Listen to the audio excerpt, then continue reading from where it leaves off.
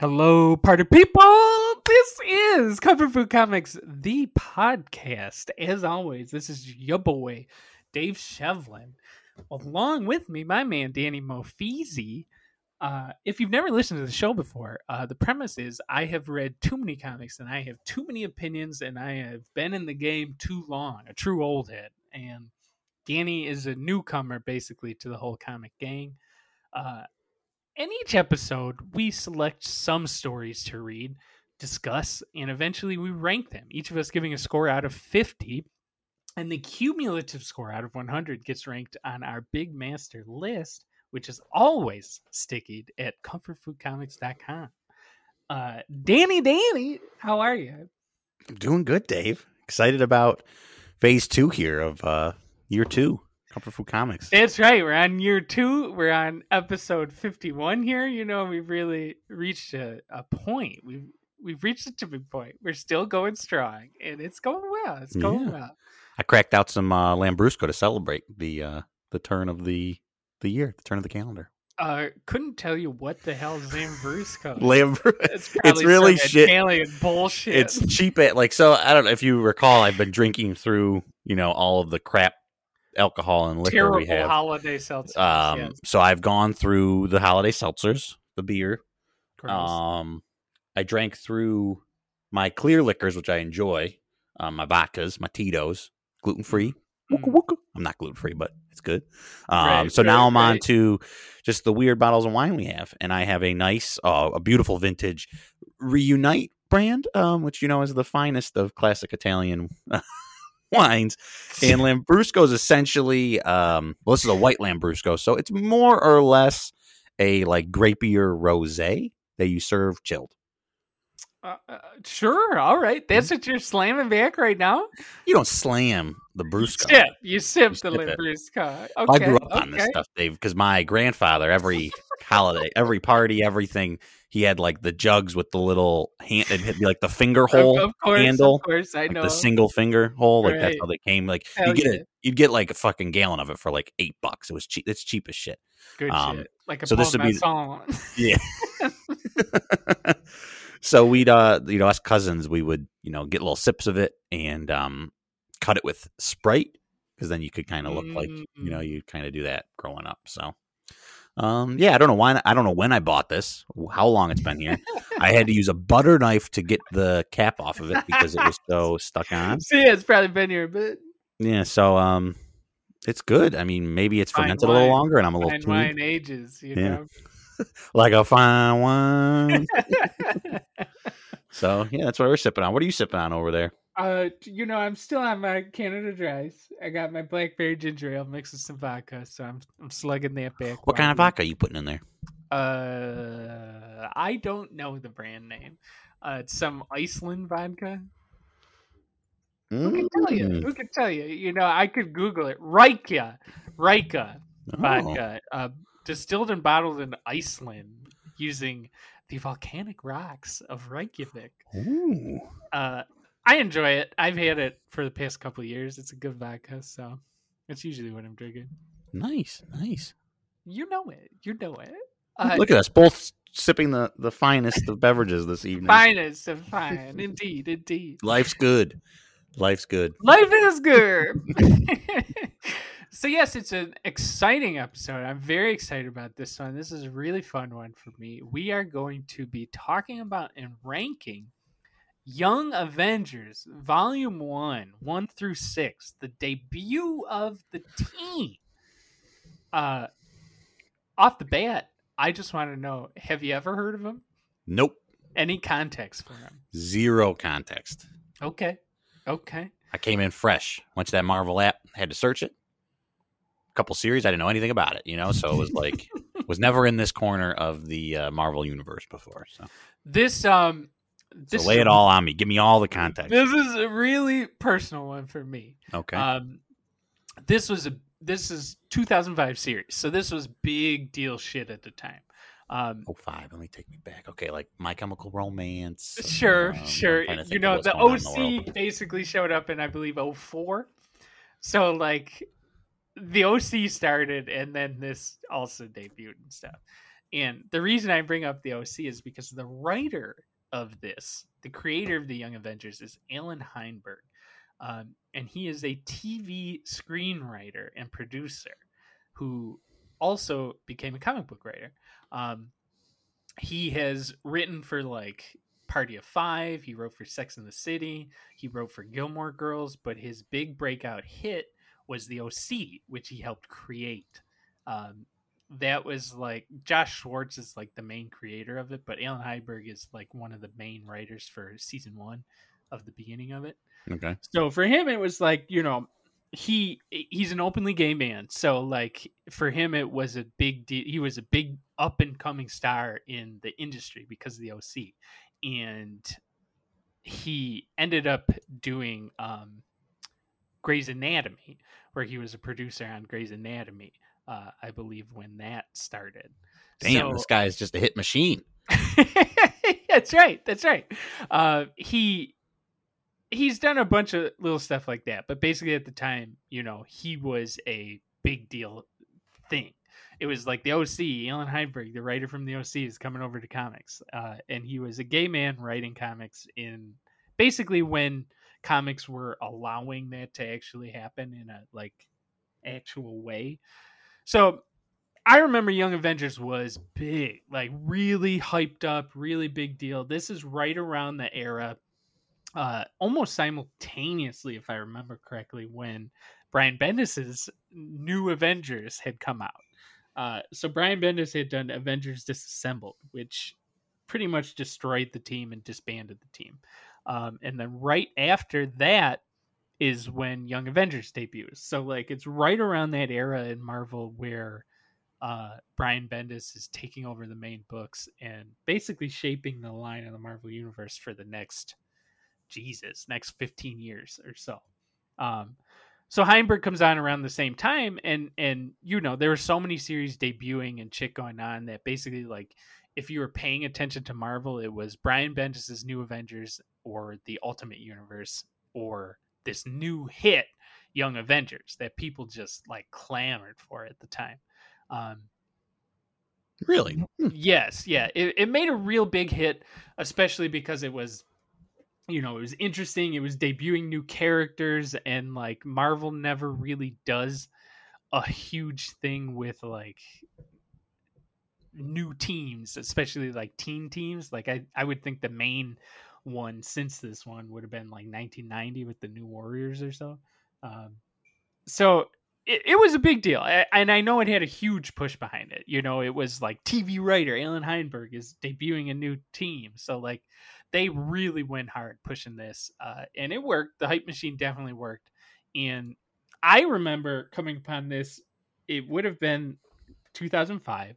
I wasn't here for the beginning of this debuting. It would have been, I came back into comics around like 2004, as I've said, and it was right around like the time Bendis was taking back over, and it was like, oh, I got to get into these books.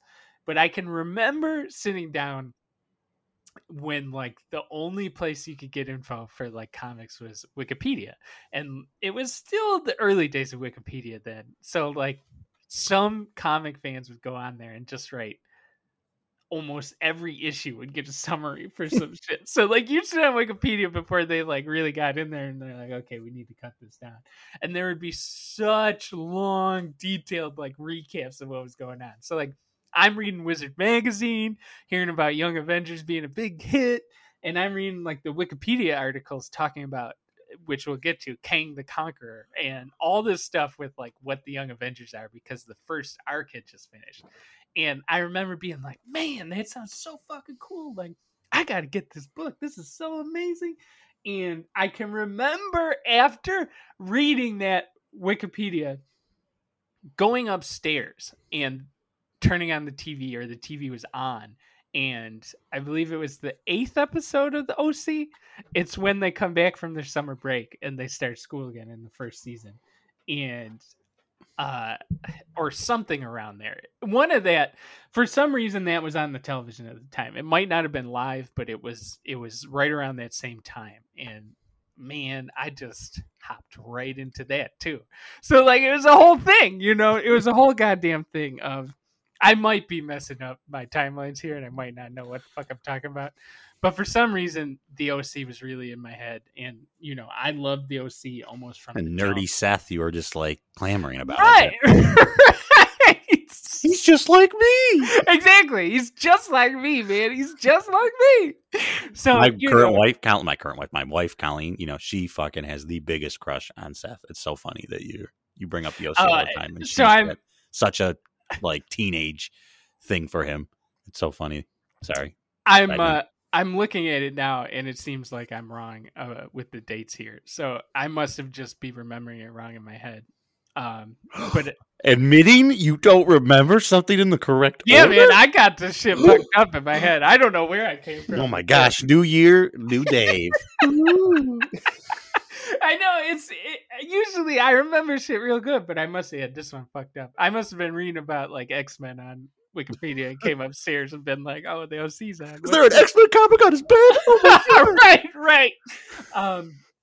But I do remember being interested in Young Avengers because of the OC, and at the time in high school, I was really in love with the OC. So like, Young Avengers came out in 2005, and I ended up scooping up the first trade paperback of this content that we're going to talk about here, 1 through 6. And I remember really falling in love with it. I just loved it from the bat. You know, I was 16. I would have been 16 at the time, I think 15 or 16 at the time. So almost the same age as these kids. Totally new into the Marvel universe from not reading it for so long or only reading some Spider-Man stuff. Coming in with the Bendis material as well as this just about the same time, and it was just like smooth sailing. Like, get me into the Marvel U. I'm so into this shit. Like, I gobbled that shit up. So this team really, really, really meant a lot to me. And they were a very big deal for Marvel at the time. Like, people were hyped. They really wanted to include them in their like ongoing line. But just for context, they had Alan Heinberg write the first series, and then he eventually did a volume 2. But there were a ton of delays with him coming because of, you know, his TV work schedule. And they were like the biggest, like, hypest shit, but he pretty much had them on lockdown to be like, when I come back, I will write their story. So they rarely appeared in anything else. They had like a spotlight series where it was basically like inconsequential, like side stories written by other people. And eventually they had like tie-in events and little things here or there, but they never really had a big impact beyond like their first couple stories. Is that rare? I'm surprised rare. That they gave like a not like, you know, just kind of the guy that did his first thing like that much leash, so to speak, to be like, okay, we'll do this on your time. It really was the era of Marvel when they were trying to turn it around. They were coming back from bankruptcy and they were trying to give these like basically indie creators like Bendis, as well as like the big names like Mark Miller, like the reins to go. And definitely they tried to get a lot of people like this that were from TV to come write stuff. And Heinberg just really worked out for him. Really just, I think for them, checked all the boxes. It tied in with everything they were doing with Avengers. It brought in new characters they could use. He's an openly gay man, introducing more gay characters in. So like there were so many things that they could push and say like, look at this. And I, as well as tons of people, were into it. But the problem with the Young Avengers was that for years, no true development really happened with them. And like they weren't being used. So it was like, there was such a huge momentum behind them that just sort of crapped out. And I was so much a Young Avengers fan that like I would read anything, like even if they were rumored to be in it or just in like a panel or something, and be like, oh my god, the Young Avengers are gonna be in this, like, yeah, let's go, let's do this. And I bought all the dumb shit, all the bad series, everything about them. Some of my favorite characters at the time. So when I read this as a teen, this shit really hit for me and I was really excited about it. But I haven't read it since. most Young Avengers material I have not read since I was, 16, 17, 18-year-old guy reading the comics. So I was intensely interested to come back and see, like, does this shit hold up? How do I feel about it now as an adult? As well as hearing your viewpoints about them. So let's dive in, my man. How did you feel about the debut here in issue 1? Now, we should say Alan Heinberg is the writer. Jimmy Chung, is the co-creator on pencils. He helped co-create them. He did some stuff in for Marvel, as well as what was Malibu? I believe he was on Malibu Comics as well. He did some ForceWorks stuff and he did some X-Force stuff, but he was never like a huge name. But with this, it sort of shot him into like superstardom. I really, really enjoy his art throughout this, but I think we're going to critique it here or there because he has a hard case of same face. John Dell is the inker for him. Justin Ponzer is doing colors, and Corey Pettit is doing letters. I think one of the things I really, really enjoy about this is Justin Ponzer's colors as well as John Dell's inks on this. I feel like you can just feel them throughout the art. But give me your thoughts. It is vibrant art. This is something I don't want to say I struggled with this, but I was conflicted on this because I was enjoying it as I was going through it. But as a 2021 reader to this and kind of where we go, like everything and all the stories that have come out, this felt very derivative to me. Of a time? Well, not necessarily of a time, but like of a character set. I'm reading this and I was like, oh, this is kind of what we read, the Image, the Invisibles or Invincible. And that team, and I'm like, I'm kind of getting vibes of that here, but it's like, well, that came after this. So like, we really got to say this is like the grandfather to it. So it was tough for me to kind of do this because I enjoyed it, but at times I felt like it was very much like I knew where this was going in a lot of ways. At least, I could kind of had a good guess of where things were heading beyond the wild, wacky turn of, in the back 3 issues or so with Iron Lad and everything. That was kind of came out of left field, but right. It was something I thought it was a really fun series to read, though. It was a good kind of easy read, and I guess that can kind of sound mean. Just call it an easy read. I agree with you. It's very much an easy read, and I feel like you can tell that Heinberg writes for TV because he is writing, not so much. I feel like the Rodney Barnes writing Philadelphia, where it's like, I want this to be made in a show. Yeah. He's basically a TV writer that knows how to set up a scene, transitions. The pacing is very, very good. The cuts are really good, as well as the dialogue. I was shocked. The pace of it and how it's done holds up so much better than I thought it would, and it's almost like Bendis done well. Yes, it is. It's that snappy banter, but like it doesn't make you cringe. It doesn't make you cringe, and it's you can't feel the like 40-something old Jewish man like purposely being like, yeah, I'll make these girls say sassy things back and forth, which you feel with Bendis, where it's like, this will be funny, and it's like, great, you're literally the only one that's thinking that. I feel like in this there's a lot of that, but there were never any times where I was just like, ugh.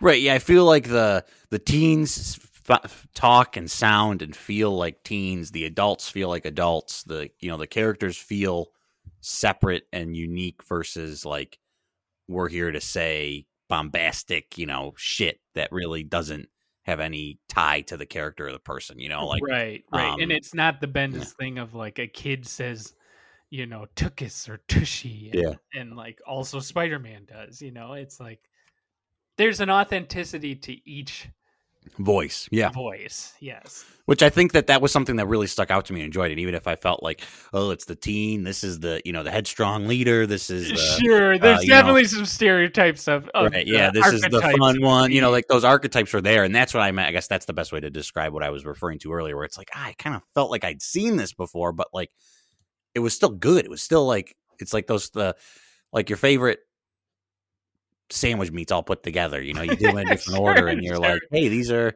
this is a good sandwich is different. Like I'm really enjoying this, but it's like I've had these meats. I know what these meats taste like, but I put them in this combination, and it's really tasty. You know, that's a terrible analogy, but it's the only thing that came out right now. No, I feel you. It is that way, you know, and I agree that like for a lot of it, it's not, you know, this isn't a groundbreaking new team. It's definitely the comic teen team. But I feel like there's enough freshness in here, as well as the exciting and mysterious ties of like subverting your expectations slightly. It's not like a huge deal where it's like, oh, that's who they are. But I do love the misdirect of like, you know, it starts off with them with J. Jonah Jameson and Jessica Jones in Cat Farrell, people who worked at the Daily Bugle at that time. Jessica Jones, you know, I didn't realize she worked at the Daily Bugle.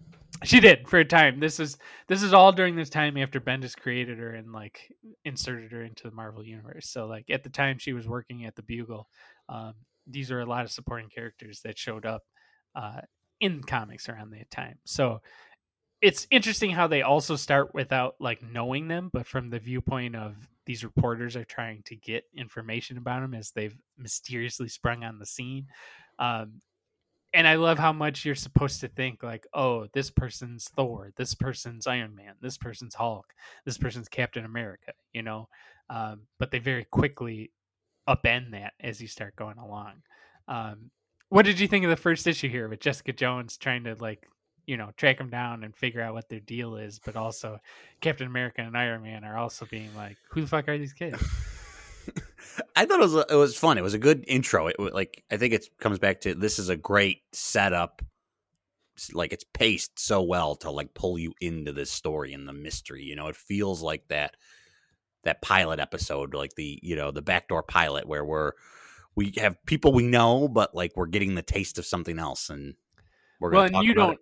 You don't get any dialogue from them until halfway through, you know?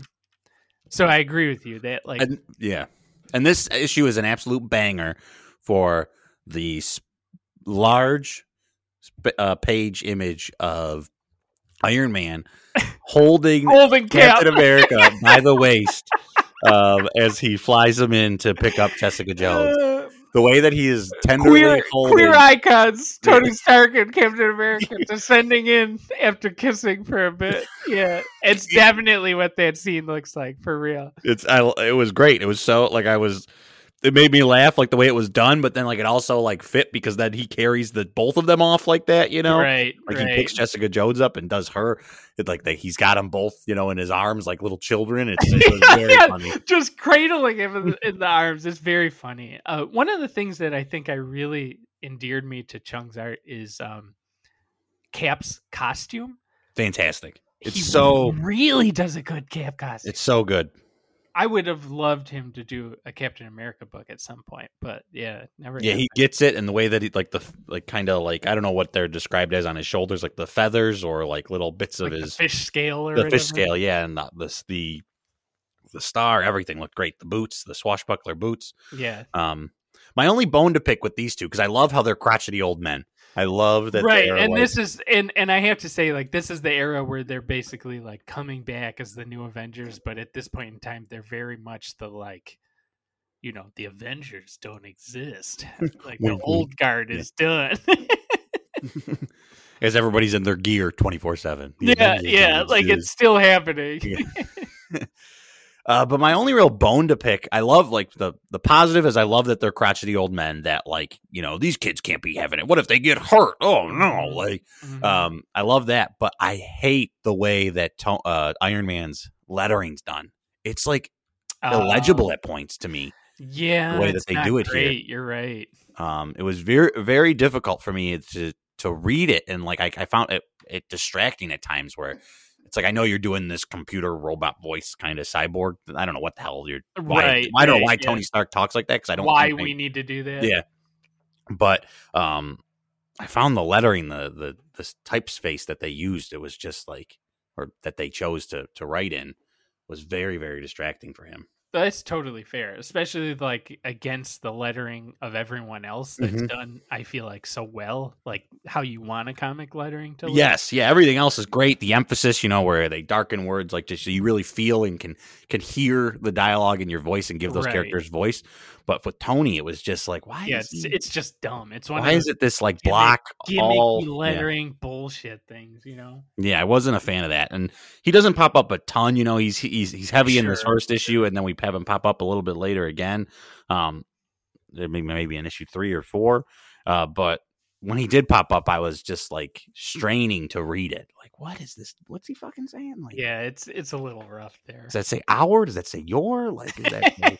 I hear you.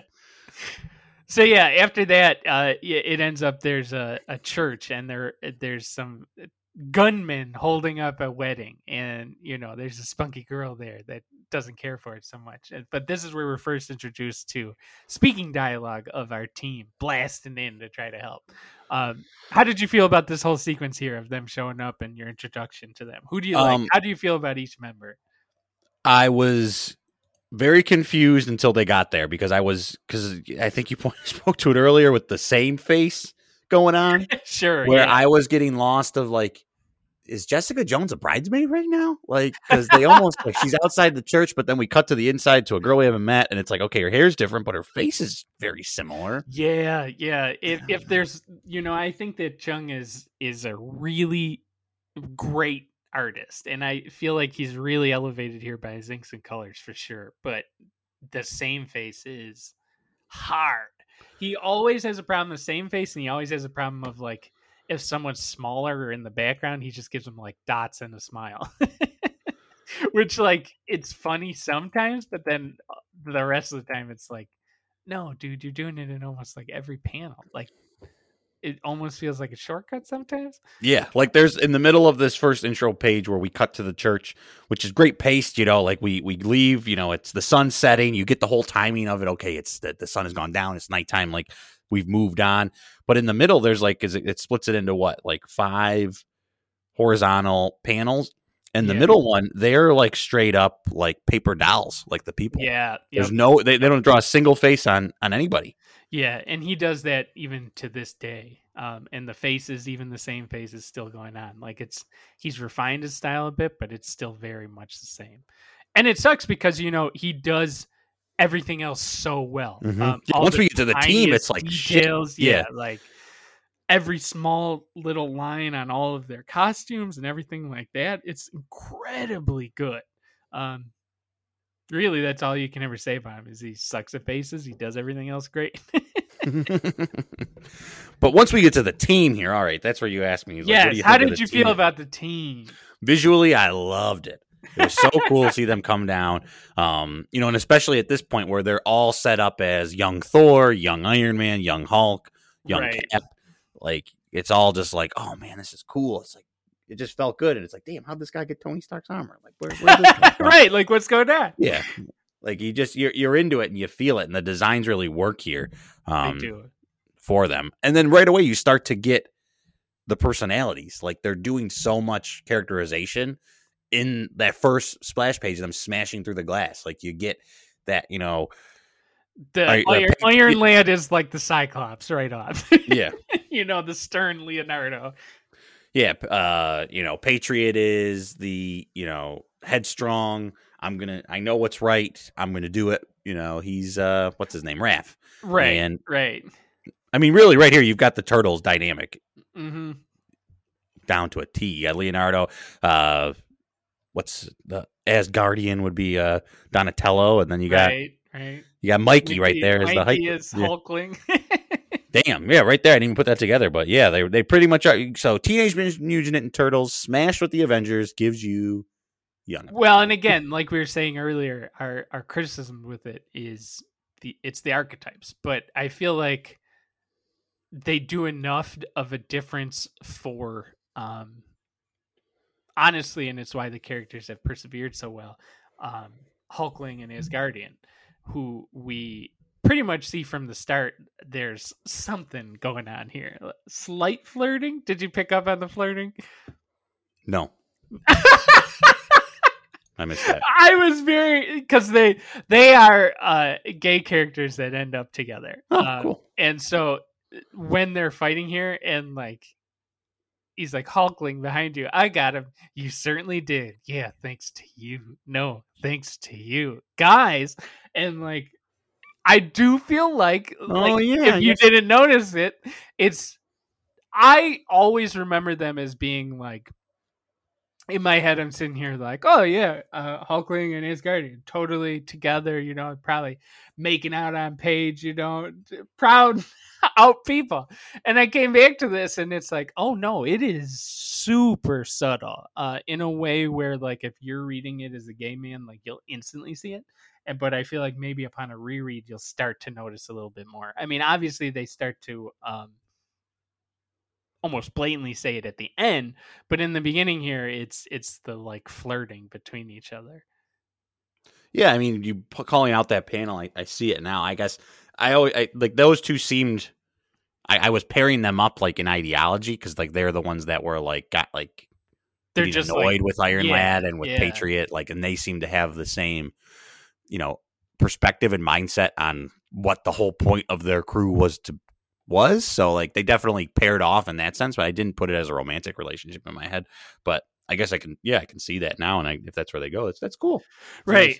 And we'll get to more of it later where they start to make it more blatant towards the end, but they're definitely trying to give you, the subtle, like you said, we learned so much about all of them right from the start that obviously they're paired up, even if you don't pick up on the queer subtext of it. You know what I mean? Mm-hmm. But yeah, you see everybody hop into action and do what they can, but we're also introduced to Kate Bishop, who's this girl like, nah, I'm going to help these guys out, but it doesn't really work out. She sort of helps, and they end up saving the day. And it's a big media event before they hop out of here. But I really, really do love it because they're like, especially Asgardian and Hulkling are just like super sweet, super nice people. Which is really like, I remember reading it the first time and being like, I loved how little the two of them had like a snarky attitude. You know what I mean? Mm-hmm. Like it. Who do you like on the team here for starting off? Well, I think I'm endeared to Asgardian and Hulkling right off the bat. Right. In this their first interactions, just because Iron Lad seems like such a dork, and like Patriot, I can't stand, like, Patriot is the type of person I don't like in like real life. That like cocky, headstrong, like doesn't think or like isn't even open to the concept that maybe they're not going about something the right way. Right. And it's the type of person that like you could be friends with if they ever stopped and put down the wall for a second. You know what I mean? Right. Yeah. So like he was like kind of on my list as like, oh God, this fucking guy, he blows. Like, yeah, they really play up the like, angry young man, like lashing out at everybody, like, I'm going to be the leader, not Iron Lad. And it really is, that contentious, like, Wolverine wildcard versus the Cyclops Boy Scout. And it does get old very quickly because, he's constantly telling him, like, we should have done this, we would have done that. For me, the best thing is Iron Lad and him start going off, and in the background, Asgardian and Hulkling are like, this is not superhero behavior. No. And they're just having like a fun aside as this is going on. And of course, you have to have the archetypical walkout that Patriot does, where he's like, good luck, I'm out of here. And it's like, oh no, what's going to happen to the team? It's like, of course he walks out, of course. But the first issue ends with Iron Lad going back to the dilapidated, terrible Avengers Mansion as like his base hideout. And who should be there but Jessica Jones, Tony, and Cap. And they're like, what's the deal? They have a talk. It's one of the things that I love is like, even though they're cranky old men, Jessica Jones is here, and like she is the smart, like, better at speaking, better at rationalizing, better at she understands how to communicate to people. Like, she's not that boomer mentality of like, listen to what I'm saying. Right.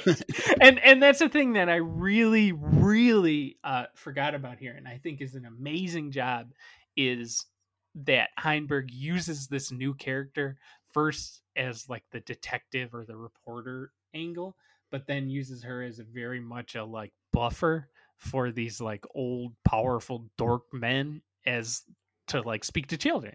And I don't know how you feel, but like in my experience, I have often felt far more comfortable talking to women, especially women like in a buffer way like this. So to me, reading that now and like knowing that about myself, it really sprung out to me that I think it's really, really cool that Jessica Jones is included here in such a big way. And it's not just, you know, Tony and Cap coming down and being like, we're the Avengers, pal. Yeah. You could get hurt. Right. So for me, like, this really rang true to like some real life shit. And for me, it really came through as the Heinberg's like TV writing of knowing that there's more than just, you know, men in superhero comics. So it was pretty cool for me. I really, really enjoyed Jessica Jones. He's almost like a secret MVP of this first couple issues in a way of how. Yeah, and in a lot of ways, it speaks to just like that mindset of that mentality of like you've got these two headstrong guys who don't know what it's like to really talk to a kid, to like engage with somebody that's not like awestruck by them or, you know, just defers to them because they're old men, you know, they're old white dudes, so like they should be listened to, kind of thing, you know. So like, and that's not something she's gonna do, you know. Yeah. So. Yeah, and I loved that, like, you know, it's her just being like, "All right, guys, ease up. Like, what's your name?" Like I'm the, you know, and like, because it's just like he's just getting bombarded with questions, and like, you know, even fucking Cap, it's like the old guy that thinks he's like, I'm hip. He's like, I got it. I'll talk to him. They'll talk to me. They'll listen. You know, there's a panel early on where like that's like the whole panel is him just like, you know, like hit him alone with his jaw. Like they'll listen. They'll listen. Yeah. Like, and it's like, what, dude? Like, get your head out of your ass. Like, no one's gonna listen to you just because that you think they need to listen to you. Like, you've got to do some work. Like, right. And that is why she is here. And I feel like that, you know, really rings true to, you know, a lot of parental relationships. I feel like it rings true to a lot of friend groups.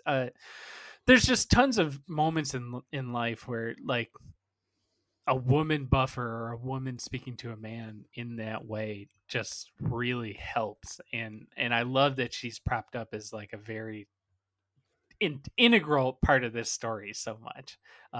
I mean, Cap is a little nice here, but I do really love that whole thing. And again, absolutely love the artwork for Cap here, as well as Iron Lad, who I would not be able to sit down and draw the like reflective surfaces of his armor. Yeah, you really feel the shine to it. Really well. I'm always impressed by that shit.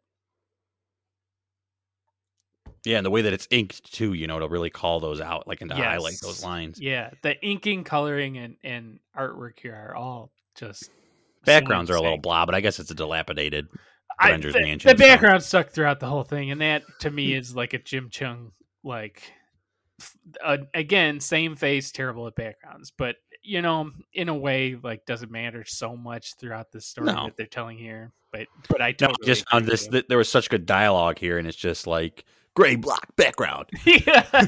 Shadowed gray block background. Like, how did you feel about the last page cliffhanger?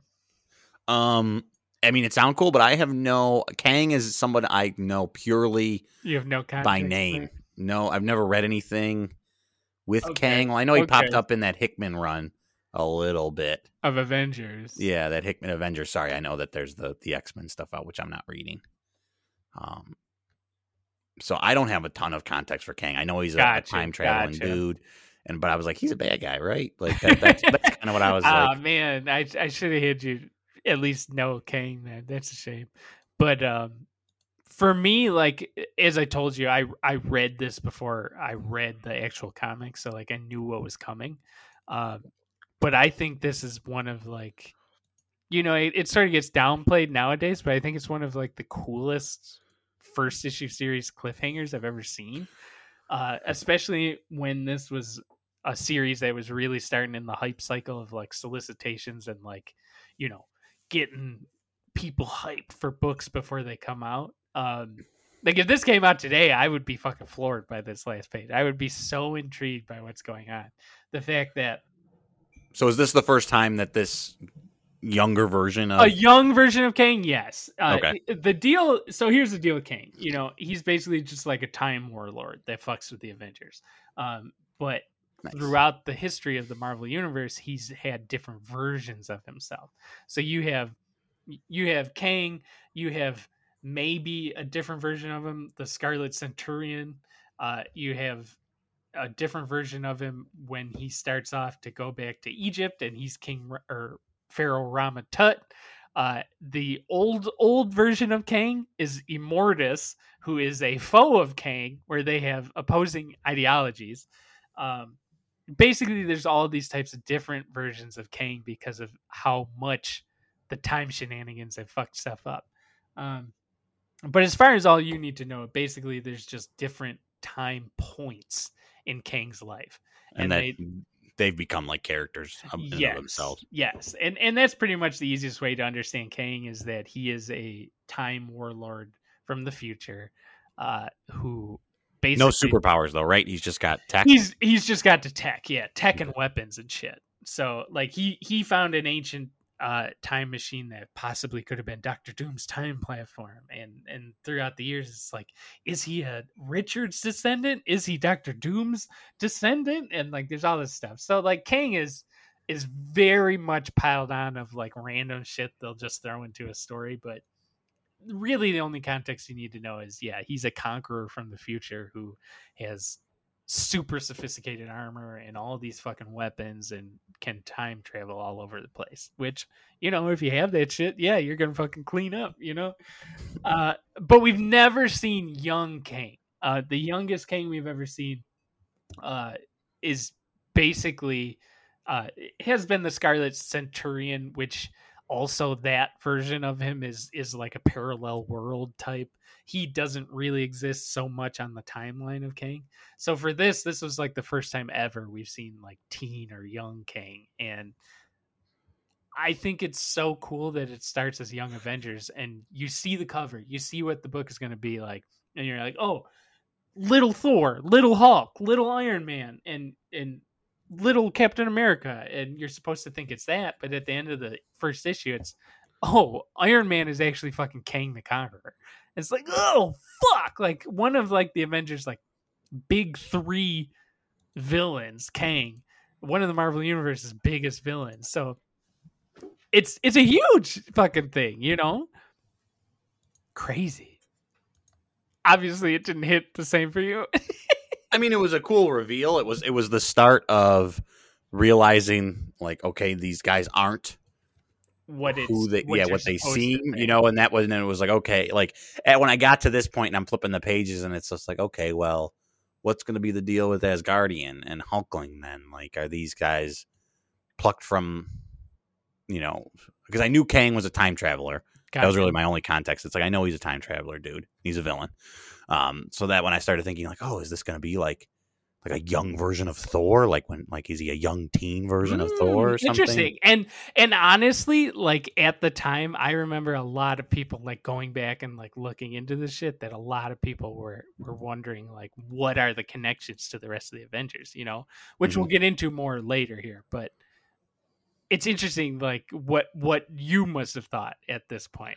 Yeah, at this point, it was kind of the like, oh, you know, the everything's not quite what it seems like drop. And then it's so my limited understanding of the Marvel Universe, I didn't have the like, oh, could he be this or this villain, or could he be from here? Like, you know, none of those Kang other personalities or other ages of him in my mind. So it was just like, did he just like pluck people from time and like he brought a team back? Like, it's certainly something to think about, and that's not something like I've ever even considered. That's such a cool thought of like, oh, is it a heroic Kang finding heroic like time members, you know?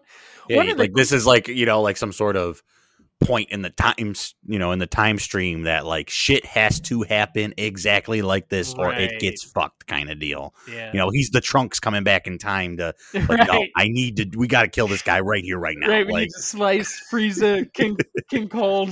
And yeah, right. Like we got to do it right now because if it goes tomorrow, it's fucked. Like if it doesn't happen, it's fucked. So like that's where I was thinking, like what kind of my mind was going.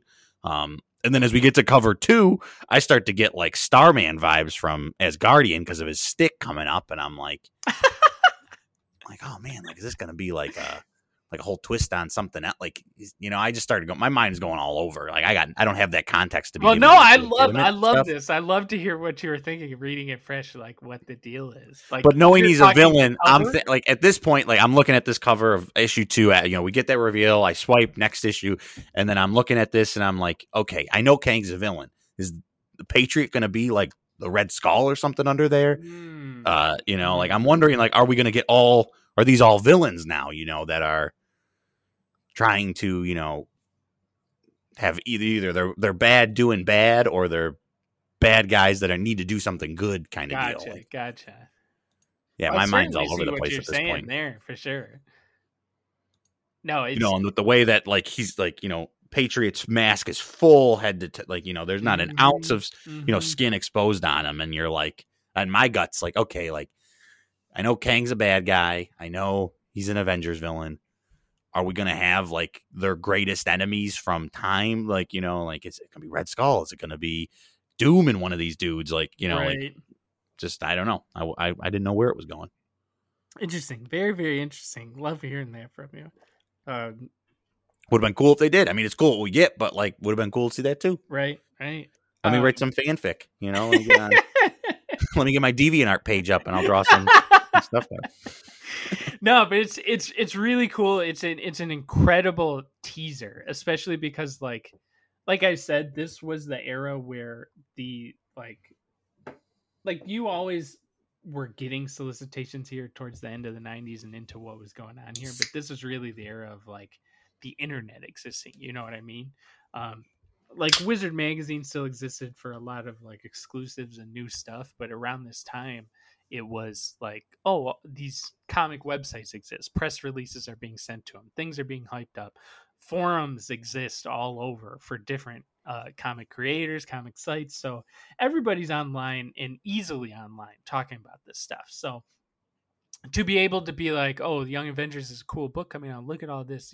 These are these characters that are, supposedly emulating our heroes. And the end of the first issue is, oh, I'm not related to you at all, Iron Man. I'm fucking a Team Kang the Conqueror. Is just, I feel like everybody thinks about the Young Avengers but forgets about Iron Lad and that reveal and that like subversion that they do in the beginning, because that is underrated as fuck, because I think it's just done so well. But issue 2 starts and we get some more Kate Bishop. And we're introduced to one of our other new cast members, Cassie Lang. Do you remember Cassie Lang? Oh, from the Ant-Man stuff? From the Ant-Man stuff. That's right. You didn't remember, did you? Yeah. I didn't. I knew who she was, but I forgot that we had met her in that series. Yeah, well after this. Yeah. Yes, we're introduced to Cassie Lang at this point, who had been a supporting character as a much, I mean, not much, but a younger girl. In stories involving Scott Lang at this point. She had basically last been seen in the Avengers run, which had Scott Lang be part of the team.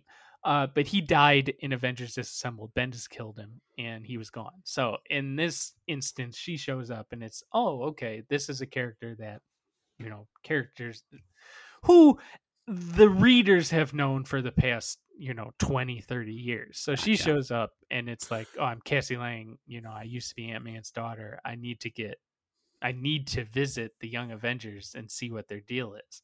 And I love it because she meets Kate Bishop here at the hospital and is like, you got to tell me where these guys went. And Kate's like, are you a Young Avenger? And she's like, nope, but I'm gonna be. And, also Kate is thinking the exact same thing. So I just love the nurse in this scene. I guess you get all hyped about Kate and Cassie getting together and all that plot movement. But I was You're talking well beforehand? Well beforehand, at the beginning of this, when she goes, who the fuck are the Young Avengers? Yeah, that's how the issue starts. It's the Young Avengers. Who the fuck are the Young Avengers? And it's funny, honestly, because it's like the reader as well as like everyone within universe are thinking the same thing. Like, and then like it's a couple pages later, she's like, "Are they kid Avengers or are they the Avengers kids or something else?" And it's just like, this is the lady we need more of. Like, she's good. She's real good. The rest of the beginning of this issue is Iron Lad explaining his whole deal and basically being like, you know, him being beat up in the future, and Kang shows up and is like, you know, these bullies fuck you up. I'm not going to let that happen. Here's my history as Kang the Conqueror. How did you feel about this whole part? It was great for me because, you know, where I was. Caught you up. Yeah, it caught me up a bit, and I got a sense of where things were. So it was very helpful for me. I feel like a lot of people often look up the wiki of Kang, and it's just like, listeners, I'm telling you, it's such a bad idea. And it's funny because even just last weekend, my brother Bob texted me and was like, I'm reading the wiki for Kang the Conqueror. It's pretty fucked up. I'm like, yeah, look, reading this isn't going to help you whatsoever, because like Kang, when you write down on paper what his whole deal is, it doesn't really work. But the little recap you get here, I feel like is done really well. Don't you think so? Yeah, if you need to figure out what Kang's deal is, go to Young Avengers Volume 1, Issue 2, the 5th page, 6th page in. You get all you need. Right. It tells you, you know, he found a time machine. He went back in time. He was a pharaoh. He came back further into the future, became a conqueror with like some kick-ass fucking guns and armor and shit. And he's like, yeah, I'm going to fuck with the Avengers. And they always beat him. I love the design of him, like as the pharaoh, like in the like Egyptian garb, but with the big ass guns. With the guns, blasting guns. I do want to say that the guns they give Kang throughout this are fucking great. They're comical. They are comical. They're like Men in Black guns, you know? Yeah, they're like full on like 90s comics, like absurd guns. Just barrels upon barrels and pump action. And, right. What are you even shooting, man? Like, right. It's absurd. It's very, very funny. But yeah, you get a pretty good context of like what the deal is with Kang, and he's showing up and you know, he's like, I'm not gonna let this bully fuck with you. You're gonna kill him. And he's like, at this point in time, Kang's still like a good dude, a good teen, you know. So he gives him like a new set of armor and says, "Do this shit," and the armor responds to his thoughts. And all he could think about was going back in time to find the Avengers and make sure that you know, Kang wouldn't get him, they would help him. So he hops back to the time period where the Avengers actually don't exist. And we find out his whole story is nothing's working for him. Avengers don't exist. He shows up. He ends up breaking into a Stark Industries thing and finds the destroyed body of Vision, which is ripped in half during Avengers Disassembled. Were you confused throughout all this stuff? It's comic books, man. We're a year into this. I got to take it as is. I mean, Vision ripped in half. Okay. Like, that's cool. Is that what you...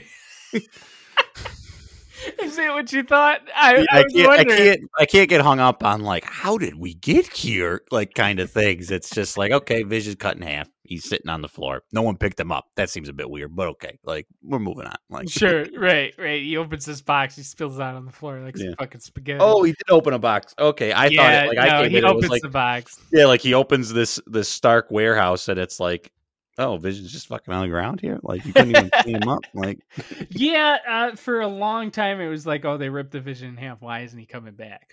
So for this series, they did a whole thing of, you know, you find out that Iron Lad finds the Vision here and hooks up his armor to him. At that point, we get a cut to Hulkling and Asgardian, and I love their like rapport here. I love how close they are. Their dialogue is really great. Like, as I was reading this, I was just like, I really just wanted to read their scenes. You know what I mean? Mm-hmm. Yeah, they're the strongest. They're the most endearing of the characters on the team so far. For real. And this is the page. I said it with the cover, but this is the page where I started to think, like, is this staff what's really running the show? Got you. Where the power's coming from, the way that the lightning's drawn from it, or the it's not lightning, right? The but energy, the energy coming from it. And I'm like, we got a little Jack Knight going on here, like. No, for sure. They definitely leave you like wanting as far as like figuring out what their whole deal is. They end up seeing Patriot trying to stop car, like I don't know what's going on. There's a bad guy on a car, and he's hopped on front of the car, and the guy shoots him in the chest. So you start to see that Patriot has some type of like superhuman strength here. They try to stop this all going on, and it's basically a whole thing of them being like, "Don't go off on your own. Like, aren't we a team?" All this type of shit. Oh yeah, they're selling drugs. Oh, MGH. yes. That's an important thing, that they're selling MGH, which is mutant growth hormone, which is a thing that, honestly, I think Bendis came up with, where it basically just is an excuse for people to have powers if they don't have powers, as a drug. And, it's not a terrible idea, but Bendis goes back to it constantly. So it's frustrating when I see it show up now, because it's like, oh yeah, Deus Ex Machina, like, it's Bendis not trying again. Mutant growth hormone, sure. MGH, yep. Everybody's got it, sure. We don't need an explanation. But in this series, it's actually important, and it's actually important to a thing you absolutely wouldn't pick up on your first time reading, that Patriot is saying we can't take this to the cops, so he takes it.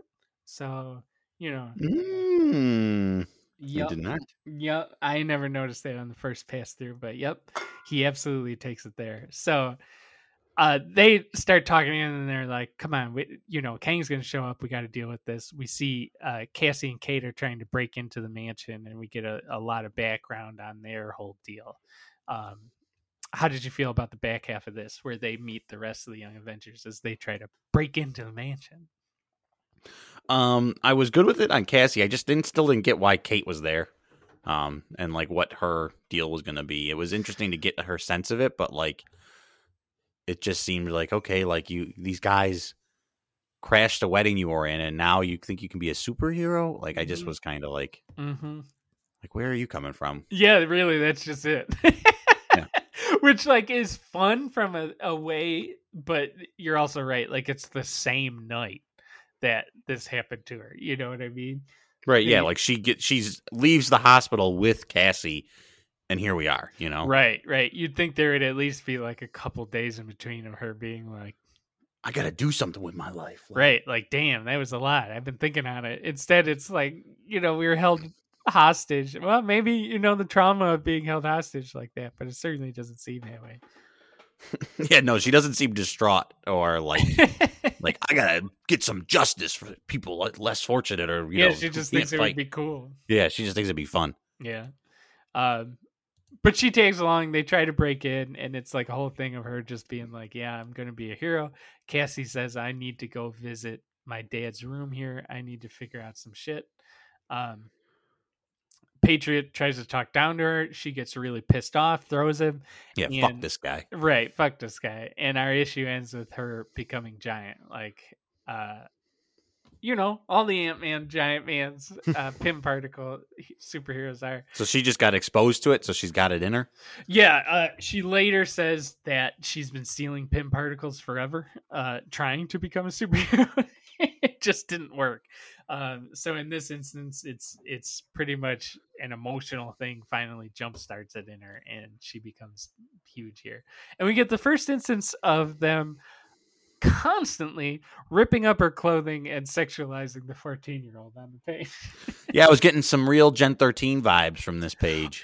There are, because yes, of course you see her pink underwear and her shirt rips and all this stuff. And she's 14?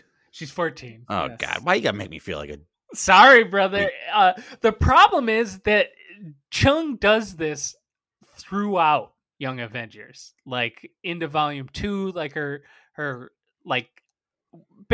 Okay, here's the thing. Cassie Lang dies for a while and then comes back. And even, like, her death page, like, her clothes are ripped and shit.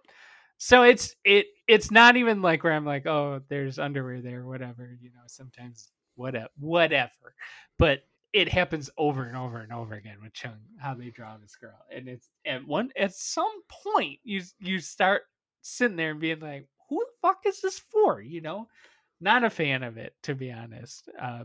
Yeah, I didn't realize, like, I was thinking late, like, junior, senior in high school, teens, where I wasn't feeling as creepy. Right, and if I'm like a 17-year-old reading this, like, oh, a teen. Yeah, in 05, you were like, oh yeah, like, look at this. But right, 16.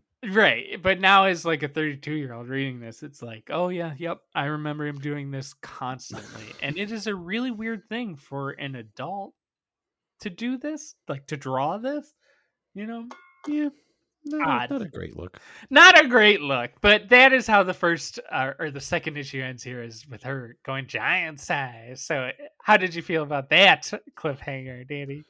It was cool. You know, it's another nice tease of like, it's happening. Oh boy, where's it going? You know, like more questions, you know, where we're in that build up the mountain of like, we feel like we're getting answers, but we're really not. We're just getting more questions. Like, nope.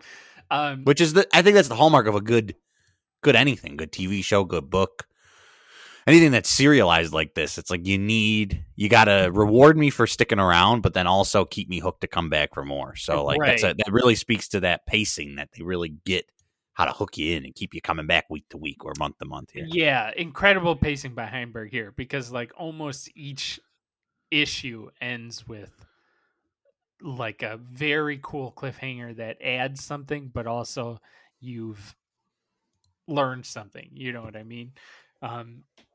It's cool. Issue 3 starts with them being like, the Vision's dead, and Iron Lad's like, nah, man, like I put him into my armor. Like, nah, bitch, she's right here. Zip, like. I got a projector on my penis. Like, it's right here. Right. It's like he's reaching right down in there. Yeah, you got to push the button right under here. Boop, yeah, boop, like, and he's like, yeah. Anyways, I downloaded the Vision. They hear what's going on outside. They hop out, and it's like, oh, Cassie, like, what's going on here? And they try to, take her in, handle what's going on, and this is where our Jess Jones, Iron Man, and Cap are introduced to the rest of the team.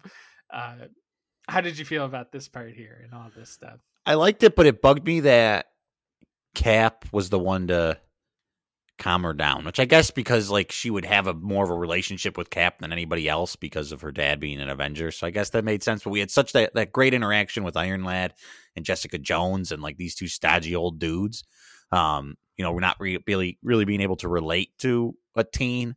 Yeah. And then here he's the one to calm her down. And I was like, Jessica's right there. Like, wouldn't she be we've already established that like these dudes are out of fucking touch. Like, right.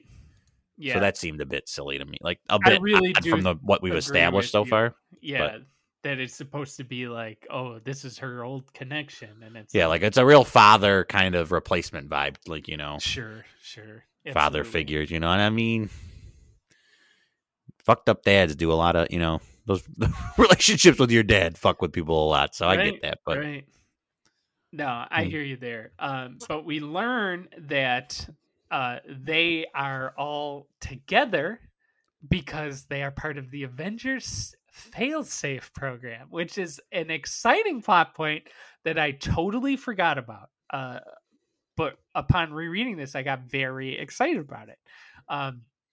Iron Lad tells him that the Vision had this whole fucking thing going on called the Avengers Failsafe program, where if anything ever happened to the Avengers, if they were destroyed or if they didn't exist anymore, the Vision was able to pinpoint the exact location of like youthful new Avengers that have some type of tie to original team members or whatnot. So we get a tease here of like their names as well as like other people's names, because like the actual names are here. Like there's 3 names of the actual people are in here, as well as some other names that never come up again. But we're teased that there's a whole bunch of these young Avengers. Next generation. Yes. And it's super exciting here and really, really cool. I totally forgot about this. And this was why I feel like so many people were into the Young Avengers, because each one had some type of tie that, you wanted to find out how they were connected to the Avengers franchise, as well as there being more of these characters around that we'd eventually get to. You know what I mean? Mm-hmm. So it was a big deal at the time of like, what's their deal? How are they connected? Are we going to meet more people like this? Like, how many are we going to have? And it's interesting now to see eventually really only, I feel like, 2 more, maybe even 1 more is investigated in the series as we go. But it's very funny because Heinberg takes his sweet ass time to come back to the series, and you've read it, Secret Warriors by Jonathan Hickman. Remember the Caterpillars program? Yeah. Totally takes this idea and runs with it. You know what I mean? All those teams. Yeah. Yeah. So like the Avengers failsafe program is basically just these like 4 guys, and that's that. We never get any more of it. It's never been revisited. We've never ever come back to it besides like the 1 or 2 people they add into it as the book goes along, which is a shame, really, because the Young Avengers have they've now gone through like a change of team, and they're barely a team as characters anymore. And I wait till there's a movie or some fucking Disney Plus series. Well, we'll get to that. So yes, it's a whole fucking thing here, but it's very interesting to me to think that like if another writer, like a main writer at Marvel, would have really fleshed this shit out, but because Heinberg wasn't able to write so much that we only ever get 1 or 2 more people. That is mind blowing that Marvel was like, just do this on your own time. Like, it's fucking crazy. Say, like, no, like, all right, we're taking this shit. You don't own this stuff like we do, and we're doing something with it. Like, the craziest thing about it was that it was such a big deal, but also being like brand new characters that they really wanted to capitalize on. Like at the same time that they were doing shit like this, there was also like a Kevin Smith Spider-Man Black Cat series that took fucking forever to finish before he actually did. And there's a bunch of other series that like just never actually finished. But this one was such a high profile, such a like big deal introducing continuity and everything like that, that I agree with you. I'm amazed that they went along with it for so long, of being like, nope, he's got rights to this. Like it was probably in the contract that like he had to write it, you know? Mm-hmm. It just blows my, well, I guess this is pre-Disney, multimedia conglomerate, that they would cede any like right. story choices to, outside of them, Right. This is before they needed to really like farm that stuff out. But it was definitely like a big deal at the time. So I'm always pretty amazed at the things they were able to do. Like I said, they tried to do random interim series in between that never really revealed things or changed their status quo so much. But yeah, reading this now and seeing the Avengers Failsafe program and seeing how like that is where they all came from, that is how they came together, and we never really ever go back to it besides like one time, is crazy to me. Even to populate potential villains for this team, you know what I mean? Like, yeah, not everyone that they would visit is going to be like, yeah, I would love to join your team, Right, yeah. Yeah, you'd have the next generation of supervillains. Right. So there's so next much Doom, there. The next Red Skull. Yeah, you got it all. Right. And they don't do it. We need tried and true, the same shit we've gotten for decades, Dave. We don't like new. We like regurgitated old. Mm-hmm. Spit shined up. And like I think that's a reason why I enjoyed the Young Avengers so much, is because as well as being a thing I could come back into comics with, they were so new and so exciting, like teens my age with exciting new ties, new characters that they were really giving a push. But yeah, it didn't really go much further than this. But we're introduced to them. They sit down and they're like, hey, Hulkling, Asgardian, what's your deal? And they reveal their names of, I'm Billy, I'm Teddy. We've got some weird powers, and they don't know who the fuck he is. Patriot introduces himself, and we get some real, edge to Captain America, which is finally revealed that he is a black man under the mask, and that is why he's been wearing the full mask. He's revealed to be the grandson of Isaiah Bradley, the first Captain America, the Black Captain America. This is from a series that came out in the 2000s. I believe it came out in 2000 or 2001. So fairly recent. Before this, they did a series called Captain America Red, White, and Black. Truth, I believe it was called. Where it was revealed that there was a whole clandestine backstory to the super soldier program where they tried to use it experimenting on black people before it ever got to Cap. You know what I mean? Like the Tuskegee experiments kind of shit? Basically, yeah. Okay. Inserting a type of secret history, which obviously would have happened at the time. And Isaiah Bradley was this black character that got the same type of powers and did some fighting and stuff like that. So they reveal that this is the grandson of that character, which is a pretty cool tie to a series that otherwise has never really been followed up on. And nowadays, I believe there's actually some type of bizarre legal rights with that series and these characters. So Patriot, Elijah Bradley himself, hasn't been in a comic in probably 10 years. So really, really weird. I'll never quite understand that one, but it's a shame. But yeah, that's how we figure out what his whole deal is here.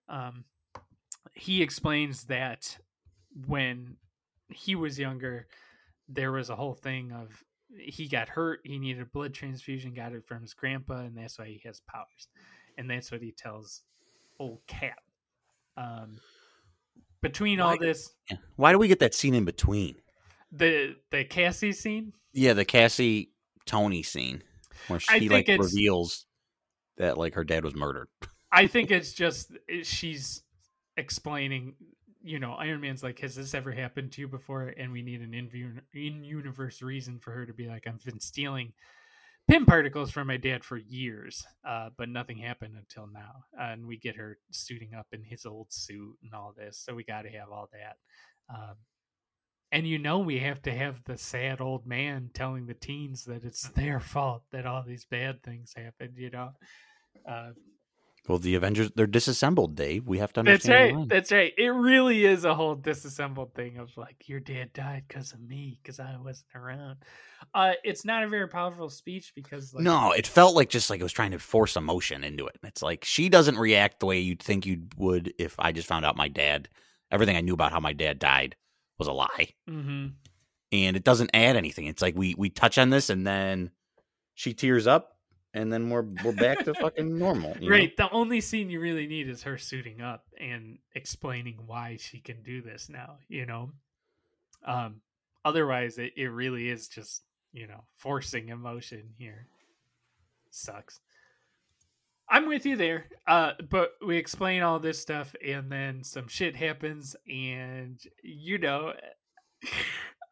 terrible shit happens. It goes down. We get attacked by the Growing Man, a former foe that has shown up in stuff before. But it's really funny because that info is given by Asgardian, who says, oh, it's the Growing Man. He fought Thor, the Avengers, the Thunderbolts. And Jessica Jones is like, God, you really are fanboys, aren't you? And there's some really good talking here. How did you feel about this whole thing? Well, he reminded me of you. These guys reminded me of you. I can see that. Oh, this guy, he was in fought them this years, those years, like in these books. Like I feel like it's like a comment, like, and it's funny that this is written by a comics outsider because he's almost making fun of the fucking bread and butter. Oh, he's making fun of the bread and butter, but he's also like making fun of himself because like it's he is a guy who knows like who the Growing Man is, Mm-hmm. So like he's inserting his own voice for these characters. But we find out that these are the things that Kang made. And so the Growing Man is a Kang tool. And Kang finally has found Iron Lad. Trouble, Dan. Trouble. So they're like, okay, shit's going to go down. We'll train you. So they basically, like the old people, lock them in a room. How did you feel about the end of this issue? When they lock him up and then Kang shows up? Yeah. I thought it was great. I love that whole page of him. Like each page each last page with these cliffhangers of the full page spread of like, we had I'm Kang, like as Iron Lad, and then Cassie becoming Giant Girl or whatever we're calling her. Right. And then Kang with his ridiculous gung, and he's like, speak of the devil, and the devil shall appear. It's done so well, and honestly, like that page of Kang is to me the ideal page of Kang. It's great. What kind of voice do you give villain Kang? What's he talk like in your head? Because I don't know what he's supposed to sound like. I give him like a very smooth, very like snakish voice, not too uptight, but there's a bit of a thug in there.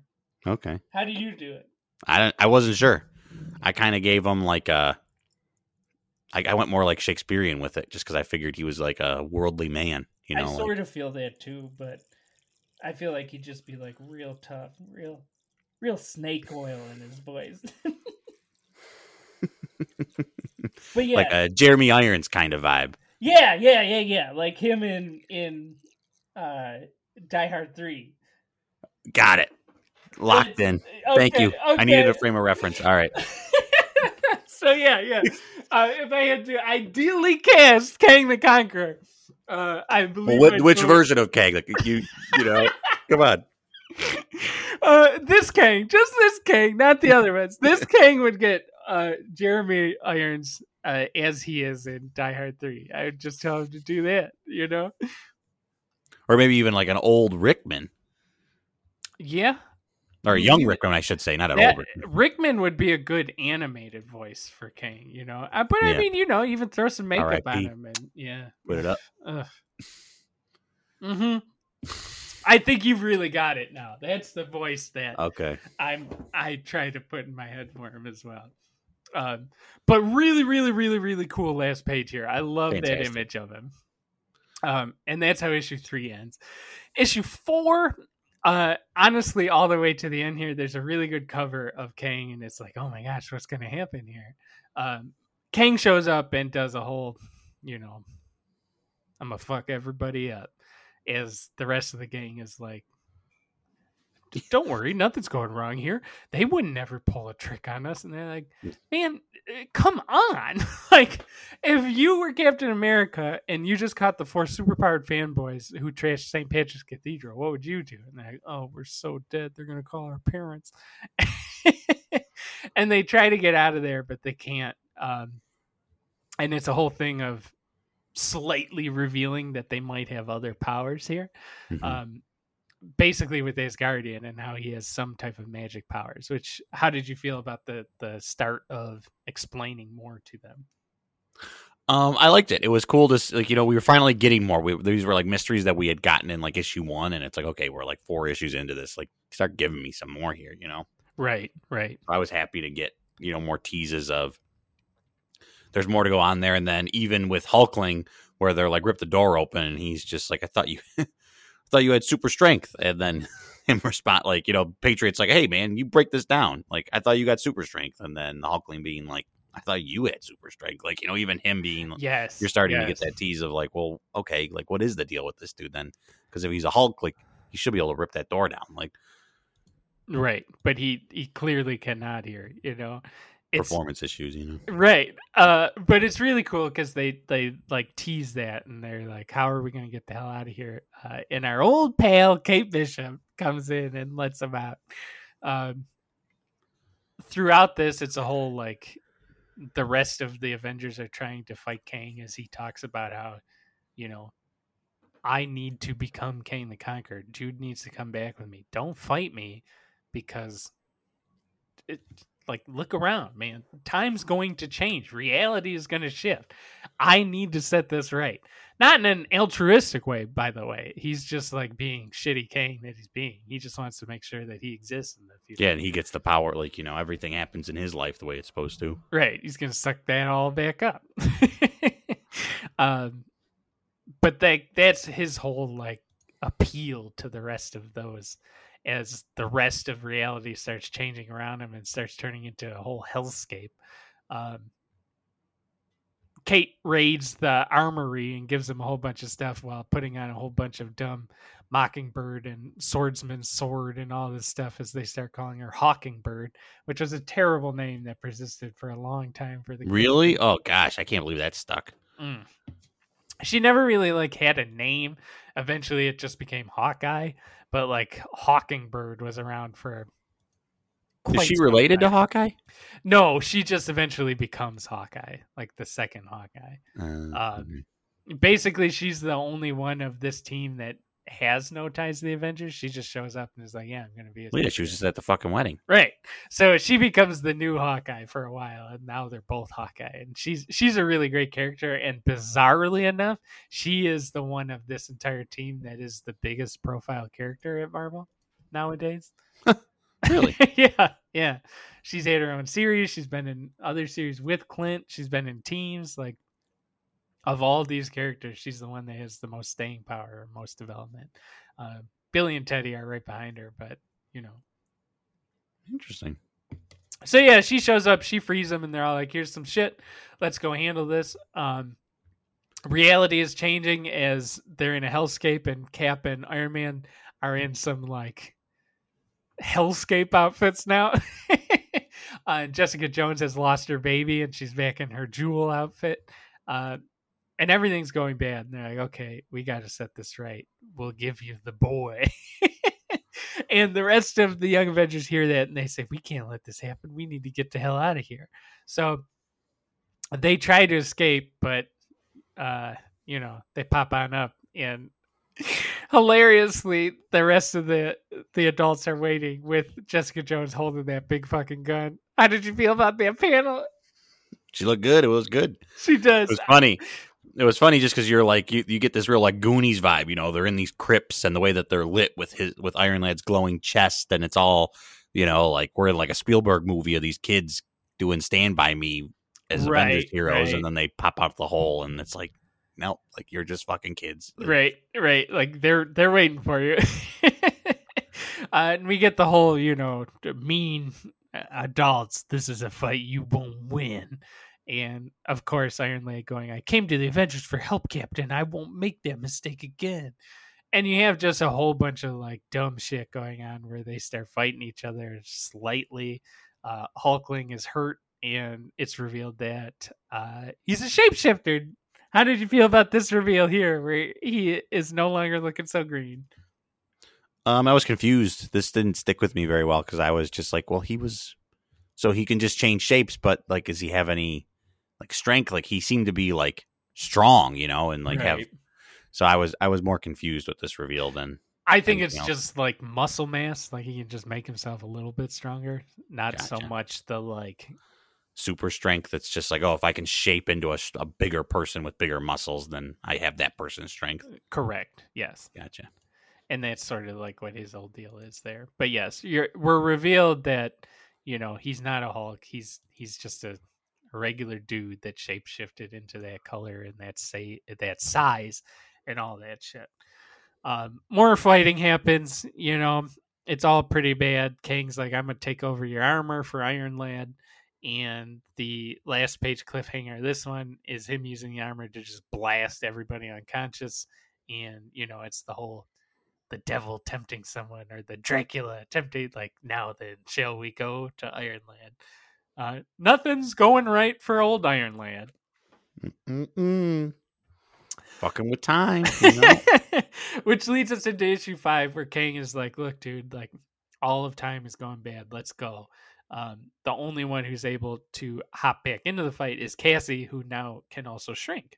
But she hops up, she pushes Kang into the time portal, and her and Iron Lad end up getting a little close, and they start macking on each other. A little more than just close. That's right. So they start kissing, and everybody starts to regroup here. This bugged me. I'm not going to lie to you. Probably the weakest issue of this. So forced. Yeah. I have no reason to put these two characters together. It's like, it's literally been an hour since these two have met. It's been 24 hours since we fucking met all these people, you know? Right. Like, it's the same night. That's the thing that I really forgot about while reading this upon the thing. Like you said, with Kate, as well as them, like, kissing here. It's like, It's the same fucking night. I get the rest of the characters, but not these ones, you know? Yeah. I mean, I guess the world's ending. Like, it's literally a World's hellscape all ending. around you. You're a teen. Yeah. You know, I get it. I don't want to die not having my get first it. kiss, I guess, you know? Sure, and I totally get that, but yes, I agree with you that it's like it's forced in to be like, oh, they like each other, you know? And it's like, okay, yeah, whatever. And you kiss him with the robot face? Like, come on. Well, you know, it's just a super thin material, alloy around his face, you know? Those are still his lips, man. Exotic synthetic materials. That's dude. right. It's like from the 30th century. It's like stretching a condom over your face. Give it a kiss. The year 3000 gives you, you know, heightened pleasure. It's funny. But yeah, 30,000. I really dislike a lot of this issue because it feels like it's just sort of, you know, treading water. It does feel like filler. You're not really moving anything in any direction. Yeah, it's basically like Cap and the rest are down for the count while the team regroups, and it's the real we're gonna fight for Iron Lad. He's not going anywhere. We're gonna unite as a team for the first time moment. But I really don't feel like into it. Like they've been hanging out for a bit, whatever. We're supposed to hanging feel out for an hour, right? We're supposed to feel like they're uniting and all this stuff, and really all you get is just showing that Kate is competent, that Kate is flirting with Patriot. You get more explanation of Asgardian's powers that are magic. Basically, whatever he wants to happen, he has to focus on and repeat like a mantra. And that's really all that happens here is they keep trying to fuck up Kang. A lot of like, oh, now we've beaten his armor. Now he's just a guy with a sword. And okay, I'll go with you. But it turns out to be shape-shifting Hulkling. And then the Vision shows up, you know, out of the armor. And it's a whole thing about how the Vision is here to help. And really, though, it's the same armor. So Kang grabs it and turns it back into his armor, you know? Like, it's just a whole bunch of scenes of that where it's like, okay, all right, sure, they're fighting. This is happening, whatever. And honestly, it felt weird because it's like, okay, Kang, he was a villain I had heard of, having never read anything about. So it's like, okay, this is a dude who has some clout, and these fucking guys are giving him the business, like really giving him the business. Like they've disabled him. He's stranded here. Like he's done. And then they open the door for him to come back in. But like, you know what I mean? Like it just felt like, why are they so good that they can go toe to toe with Kang the Conqueror? And I really do think it's supposed to be like the Iron Lad disabling his armor as well as the like the armor Vision comes out, you know. So it's, but like the Vision reveal is really stupid. And it's all just like, okay, whatever. Because like you said, Kang does gain the upper hand again at the end because he just takes the armor back into himself. Yeah, he just like pushes the like some buttons on the neck and it's like, oh, it's my armor again. Like, what? Which to me, honestly, that rings more true to me that like, yeah, this dude knows what he's dealing with versus like the team being able to fuck his shit up, you know? Yeah. So like for me, it gets to that point, it's like, oh, good, we're back to where we should be, you know? Right, yeah. Kate picking up a bow for what I would imagine is the first time based on what I know about her, and she threads the needle and hits the one spot on that armor. She remarks she's always using the bow, Dan. But how would she know that on Kang's armor, what's the point to hit with the arrow, you know? Yeah, I really do think this issue is the worst of the whole bit. And Real downer. Fluff. It's unnecessary. Fluff. It's fluff because we already got to the point of them starting a fight and Kang and Iron Lad like stopping it. We didn't need the... I get that when you're introduced to a team, you want to show the team together fighting, but you could have just extended what happened last issue or ended last issue with like a, all right, team assemble, you know, and that could have been the cliffhanger ending of that one. Instead, we just get all this fluff, and even, you know, Cap joins the fight again, and the cliffhanger of this one is that Iron Lad, without his armor, takes the sword and stabs Kang. Guts him. Or guts him. Really, really guts him. And that is our the weakest of the cliffhangers, too. Stunning end. Yeah, it's like, okay, well, that's weird. But yes, he does. He kills Kang, and he's all like, "Sweet," and everything's cool. And time warps around them, and all of the Avengers are dead, all of them. And it's all like, shit, man, like everything's fucked up. If the Avengers aren't alive, then we're not going to be alive. Like nothing is going right. Before finally Patriot, in probably his best showing, summons the strength to be like, look, dude, like we love you, but you gotta go. Everything's falling apart around us. We can't deal with this shit, you know? And all of them start basically just disappearing from reality. Asgardian tries to do some magic to tell Iron Lad to go back. They all start fighting. It's a real angsty, terrible thing as they all start disappearing. But poor Iron Lad starts crying and says, well, we gotta go. How did you feel about this issue, basically? It's that uncomfortable conversation that you knew had to happen. Like, as you're reading this, and it's like, okay, this is a time travel story. It's like, how are you going to get around this? Like, he needs to go back and set this right and do something in the future to, be able to then come back and be, kind of separated from the time stream like his other selves are, Right. Like, so it was kind of inevitable. The whole Back to the Future disappearing photograph thing in real life, with them all kind of fading right before their eyes, was cool. I mean, I thought it was neat. It was cool to see Hulkling Hulk out. When I didn't put them together that when Billy disappeared, that's when he freaks out. Yeah. That didn't click as to what was happening there, but it makes more sense now in context. Right, yeah. How then he becomes like a Hulk here. Yeah, he definitely hulks out because, the boy he likes just disappeared, so he freaks out. But yeah, they do some good stuff with that, like some emotional stuff, and I'm glad it doesn't go too long before Iron Lad like starts crying and is and so realizes sorry, shit, man, I gotta go. But he leaves behind the armor to turn into the Vision, and is like, okay, handle this shit for me, but stay here, like help my friends. Which is a cool little thing they do of basically getting rid of Iron Lad, but replacing him with like Vision Jr. It's a pretty good thing. Like we said before, the romance between Iron Lad and Cassie doesn't really ring true here. Doesn't really hit for me as they kiss again. They're like, promise we'll meet each other again. It's like, you just met each other tonight. You're just like making out at a bar. It doesn't matter. Well, they're like 14-year-olds, That's true.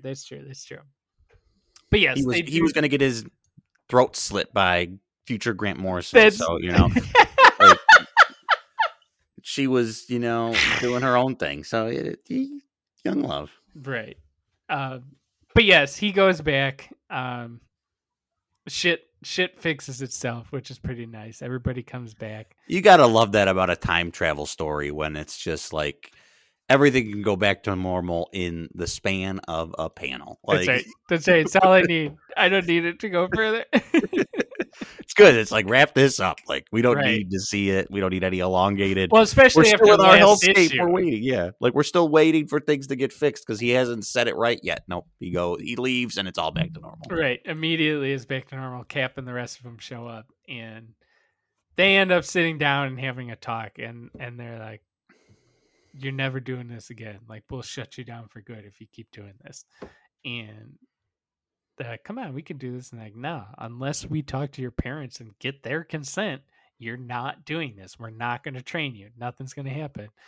And, it's the old stupid old adults taking their gear, taking their costumes and weapons. It's real sad ending. But I do love that.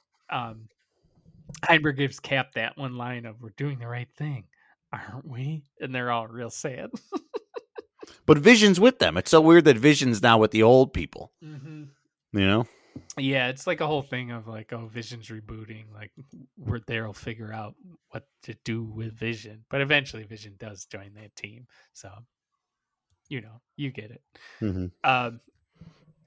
Comics. It's cool. Right, comics. But I do love that, like, they leave, they have, like, a talk of, like, we'll never be a team again. And then they immediately flash to several weeks later of them hanging out and being like, let's be a team. And I love it because it's Kate and Cassie, mostly Kate, being like, let's get together. Who cares? Let's be a team again.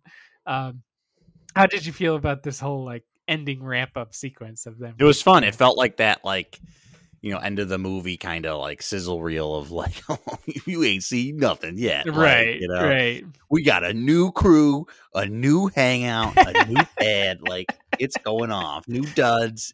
Here we go, baby. Well, and see you next time. And you're right, because the like last 2 pages of showing them in shadow as they suit up, just talking to each other.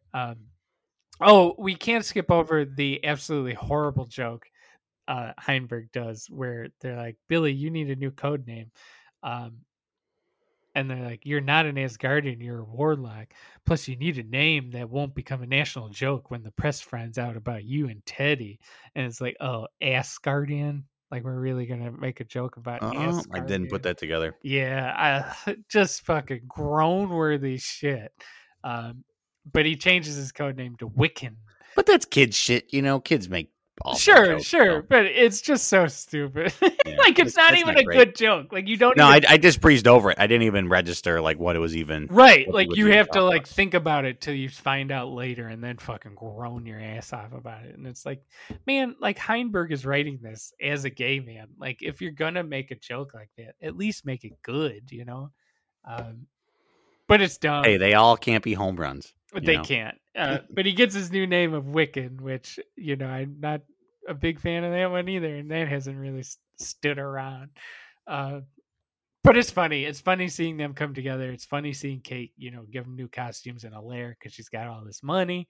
And the final page is them in their new costumes, ready to blast out and be a team again, And yeah, though, like them getting dressed in shadow is probably the corniest part of this for me. Yeah, it really is. Like I was trying to say earlier, it is a very cinematic, like almost commercial or intro to a TV show. Yeah, I'm trying to think of a movie we've seen this in, like definitely seen like it Spy in Kids shit or something. Yes, exactly. Very, very funny. But I think their duds at the end are much better than their initial costumes. They are absolutely better than the initial costumes. Like, the initial ones are so bad because they're like kids playing dress up. Right, exactly. Perfect way to put it. And in this, they're finally given, marketable new cool costumes. Yeah. Fighting crime. Right. And like, especially, Patriot has a nice, cool costume. Kate has the first one. He's not wearing a weird hangman's hood. Right. Yeah. It's all really cool. And I hate Kate's glasses. Kate's glasses are terrible. They're horrendous. This came out in 2005, you said, right? Yeah. These were out of style 10 years earlier, like. Yeah. So much of their costumes here are very much like of that era. And they almost immediately, like, all of them changed their costumes. Like Kate for real changed. Like, Kate's is the worst. Like, I'm not gonna lie. Yeah, why does she have like again, she's a 14-year-old girl. Why on earth is she in a, it's a bizarre like outfit. An exposed stomach. Like, why is she in, like, I can't think of the name of like what that style of, like a crop top. Crop that's what top, it is. Yeah, it's weird. Like, why is she like that? And then like the way that it's, I mean, I know they're trying to get everybody in. It's a cool splash page, but like, I don't understand how Cassie could be standing behind them all as a huge person. As a giant.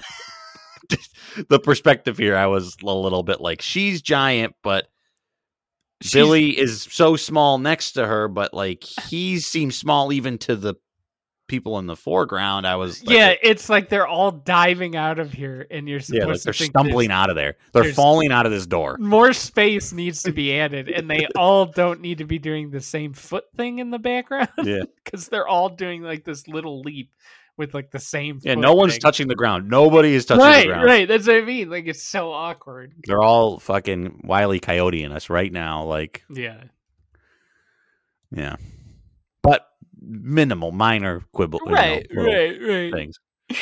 otherwise, I think it's a really fun wrap up, and it's a good coda. I don't think we needed that number 5, but I think this was a really good wrap up. Yes, that part, like I was saying, really takes me out of it, because otherwise, I was really shocked to see how well this held up from what I remembered in my mind, and how much I really enjoyed reading it again. There's definitely things you can get on, and some stuff hasn't aged so well in just a less exciting way. Yeah. Not so much in a craft or like that was of an era, more just like just not as great. Yeah, it's just because like you've seen similar, like the teen teams have been done a lot lately, it seems. Yeah. In whether it's comics or in cartoons or whatever it is, like just had a lot of it. So like that was where I was coming from at the start of this all, where it's like this was good, but like it didn't feel like it blew my mind, because it felt like, this is a story I've kind of felt like I've read before in some ways. Sure. Different dressing, different characters, different motivations, but a lot of the same underpinnings. But it was a very enjoyable read. It was a lot of fun. That's kind of disappointing that these guys don't carry on very much anymore. Yeah, I mean, like I said, I ended up following them so hard, like through the years. Like there's more issues of this volume, and then they have a second volume way later. But for a good 2 years, 3 years, I mean, even Heinberg and Chung took forever to do the stuff that they did, like both art and writing. It just took forever. It was like a whole thing of them just, wanting to be the team that did it. And it sucked because it just held them back for so long. I love what we got, and the team eventually turns into like a whole different team when it comes to volume 3. So this was all of volume 1, and then 7 through 12 is volume 2? No, they do like 7 through 12 to finish off volume 1, and then years later they do a volume 2. I don't think volume 2 is on Marvel Unlimited here as I'm scrolling. Or I'm sure it's buried under some goofy ass fucking name. It's called, I believe, Young Avengers: The Children's Crusade was what it was called. And I believe it was targeted as like a maxi series rather than an ongoing volume. It's Avengers: The Children's Crusade - Young Avengers. That's it. Yep.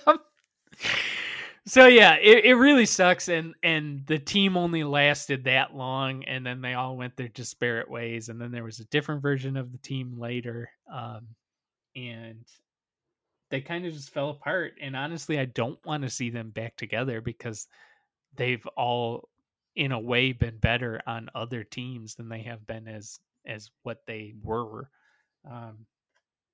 But it sucks because I really still love them. I think they're one of like the coolest teen teams that Marvel has had. Marvel has really tried to strike this lightning again, especially with the champions, with Miles and Kamala and the young Nova. And I think the champions suck, and I think this like generation of characters suck. And it bums me out because I feel like the Young Avengers should be the like main team that's doing this shit. But they're constantly rumored to be in the MCU, so who knows what the hell they'll do with these characters as they're going.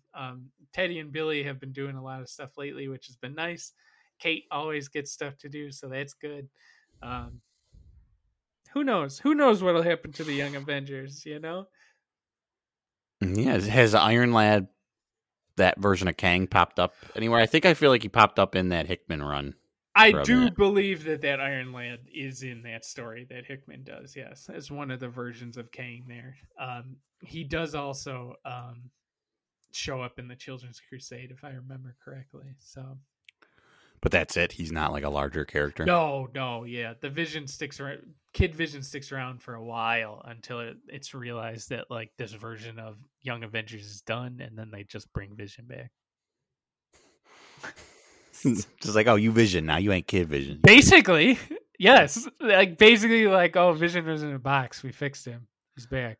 Like other Vision's gone. We pushed his throat buttons. He's cool. He's old.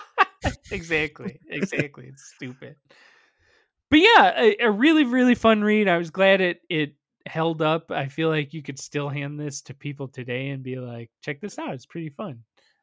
Yeah, this feels like something that, like, in this modern time when everybody knows Avengers, and that is the ultimate team in comics for a lot of people. Right. Something like this would be very digestible. It's surprising that they haven't pushed this more, or even now that we're in this new phase of movies, that there isn't something more concrete with these guys. Yeah, I do think that they're going to lead to this. Like, I mean, obviously they've even started hinting at some stuff. So why? Where? Well, I mean, you want me to spoil stuff for you? You spoil everything for me. What the fuck's the difference? You spoil all comics history. I'm not going to read it all. So what's the deal? Wiccan as Guardian is Billy. And if you've been watching WandaVision, you should know that one of her boys is Billy. Oh. So, Wiccan. There you go. The magic shit, you know? Magic Man. Oh. So, yes, Billy is the reincarnated soul of one of Vision and Wanda's children. It'd be interesting how they weave that in. They do, and eventually we'll get to that together. But that is the deal, as well. So they really are planting the seeds already for this. They are, and there's constantly been a rumor that Young Avengers is like in the pipeline, and they've even said, like, I think their version of Young Avengers is going to be different. Like, it's going to be a mix of the champions now as the Young Avengers. So, like, it's going to be like Miles and that Kamala. Yeah, they're too popular to not. And they're doing an Ironheart series of Riri Williams, which is the young black woman that becomes like the new Iron Woman or whatever. Yeah. So she's getting a show. So I think it's going to be like a whole thing of them banding together as the Young Avengers. Yeah, maybe that'll be like the DC or the Disney Plus kind of team up show. I could see that. I could easily, like Defenders. All of the Netflix ones did Defenders, and right. And Kate is going to be in Hawkeye. Like, the only reason to watch that fucking Hawkeye show is because Kate's going to be a main character. There's a Hawkeye show happening? Yeah. Yeah. I can't go up with this shit anymore, man. There was a time in my life where it was like I was reading I was on Variety and Hollywood Reporter reading fucking about bullshit. And like what'll happen? Stuff.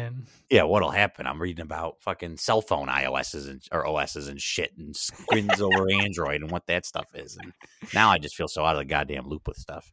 I mean, I'm with you, and I feel like a lot of this type of stuff with like these announcements and everything, that there's so much of this content now that the excitement is barely there. Oh my god, I lost the Star Wars one is what did me in recently when they did their Star Wars presser, and it was like, okay, you just announced 10 fucking shows. It's like they're gonna come out over the next 15 years probably. Right, like some of these sound cool, some of them don't. A lot of them are like, why are we doing that?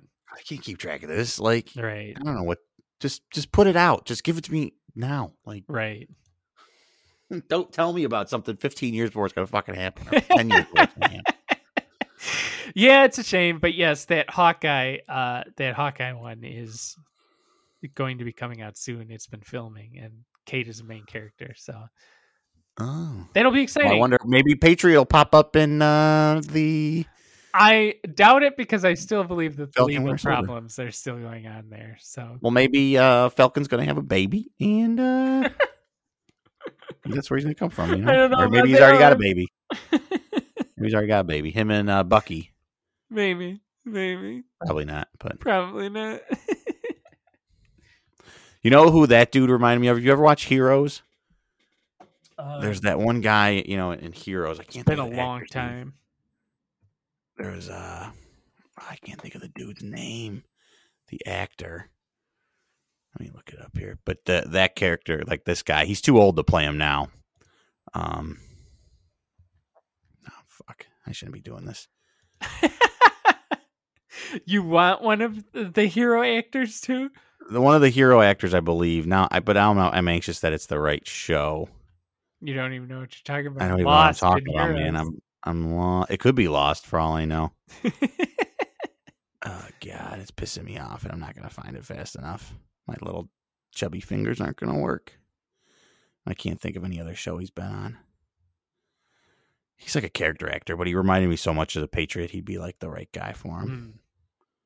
Or maybe it's Smallville. I'm thinking of. I bet it's probably is Smallville. I doubt that we will ever see Patriot like ever again with whatever's going on with his legal shit. I bet Marvel just does not care. Probably. I mean, if they can't keep the money, all the money for it, why would they? You know, right? So, you know, yeah, I can't think of the actor. I'm not going to get it here. Sorry. So, where are we going to rank this bad boy?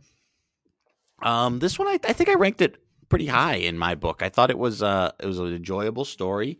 There were some moments of the art where were a little funky for me, but there were some really interesting and fun pages that are going to stick with me, namely the Kang coming in with the gun panel, and then, I mean, the whole Cap being held tenderly by Iron Man. I mean, that's the price of admission for that right there. I'm done. I'm good.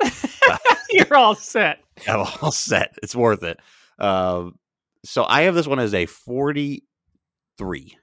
Oh, wow. Okay. You went high with this one. I thought it was a good story. I thought it was good. Exciting. That's exciting. I had fun with it. You know, it was one of those ones where it's like I enjoyed like every page. I just kept reading it. Like I read this probably the first time I read it, probably was in 45 minutes. I got through all 6 issues. I was just having fun with it. Oh, damn. That's nice. Yeah. Like we said, I really feel like, you have a ton of fun with this one. And even the qualms we have are honestly, they're quibbles in some ways. And it's problems of American comics. It's like, got to keep that going. Got to get the team together. Got to do this. It's like, you don't. You could have just had them talk and ended it. So I gave this one actually lower than you at 41. Oh, not that crazy. No. I gave it a 41 because I felt like I would have given this a 39 based on just that issue that we really didn't like. But then I thought about how much I really loved it. And so, yeah, I bumped it up a little. Yeah, I felt like as a whole and in totality, it was fun. I was guessing, I was engaged in the mystery of these characters and figuring out who they were and getting the little tidbits on them. And there were some problems with it, but what book doesn't? What piece doesn't have, things you could, quibble about? So, yeah, definitely. So you gave it a 42? 43. 43. So 43 plus 40. 80. 84. So let's see what that ties with. Hey, Danny? Where is it slotting in? Okay, so it ties with G.I. Joe, A Real American Hero, number 26 through 27, the origin of Snake Eyes. One that, if you'll remember, we quite like. Very good. Larry Hama, right? Larry Hama. I'm getting it. You are getting it. So I was watching something on some stupid Disney Plus documentary, something about Marvel Comics, and he popped up there, and I was like, I know that one. G.I. Joe. G.I. Joe. I felt like the Leo DiCaprio. The Leo meme. Yep. Yeah, sipping my white Lambrusco over here, my $3 jug of Lambrusco. That's really funny. So it ties with that one. Clean. It's just the two. It ties with just that one. So we have to figure out where you'd like to put it, above or below. I think I don't know. That Snake Eye story was a lot of fun. It was. It was good. It was good, and it was cool. And which is better? It's a hard one. I feel like I'd put this underneath. I think I'd put G.I. Joe first. Okay. Do you feel strongly the other way? I don't feel strongly. I feel like this is a really good spot for it among these type of stories where it's good, but it's not the upper echelon. And that's really how I feel about this. I mean, come on. 2 issues of Snake Eyes.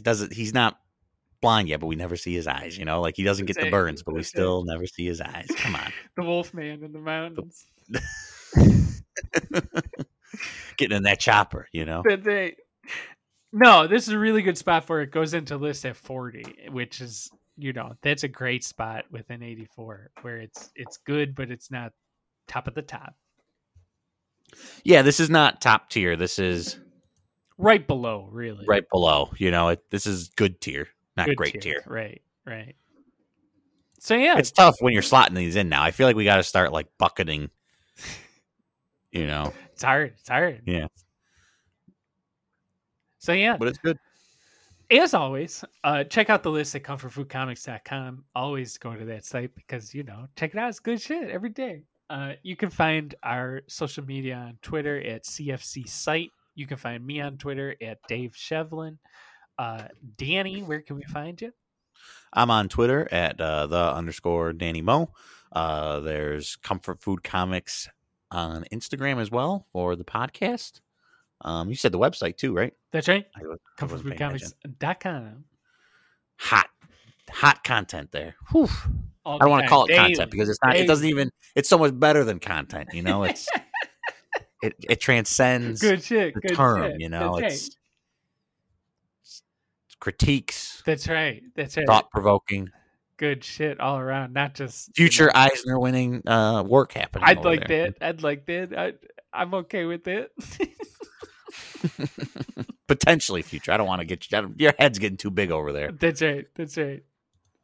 Keep hot it too stuff. Big. Yes. I'm glad to be along for the ride with you, Davey. I always got to have you here, Got them coattails. That's right. Well, that is our Young Avengers 1 through 6 show. Thanks for listening, everyone.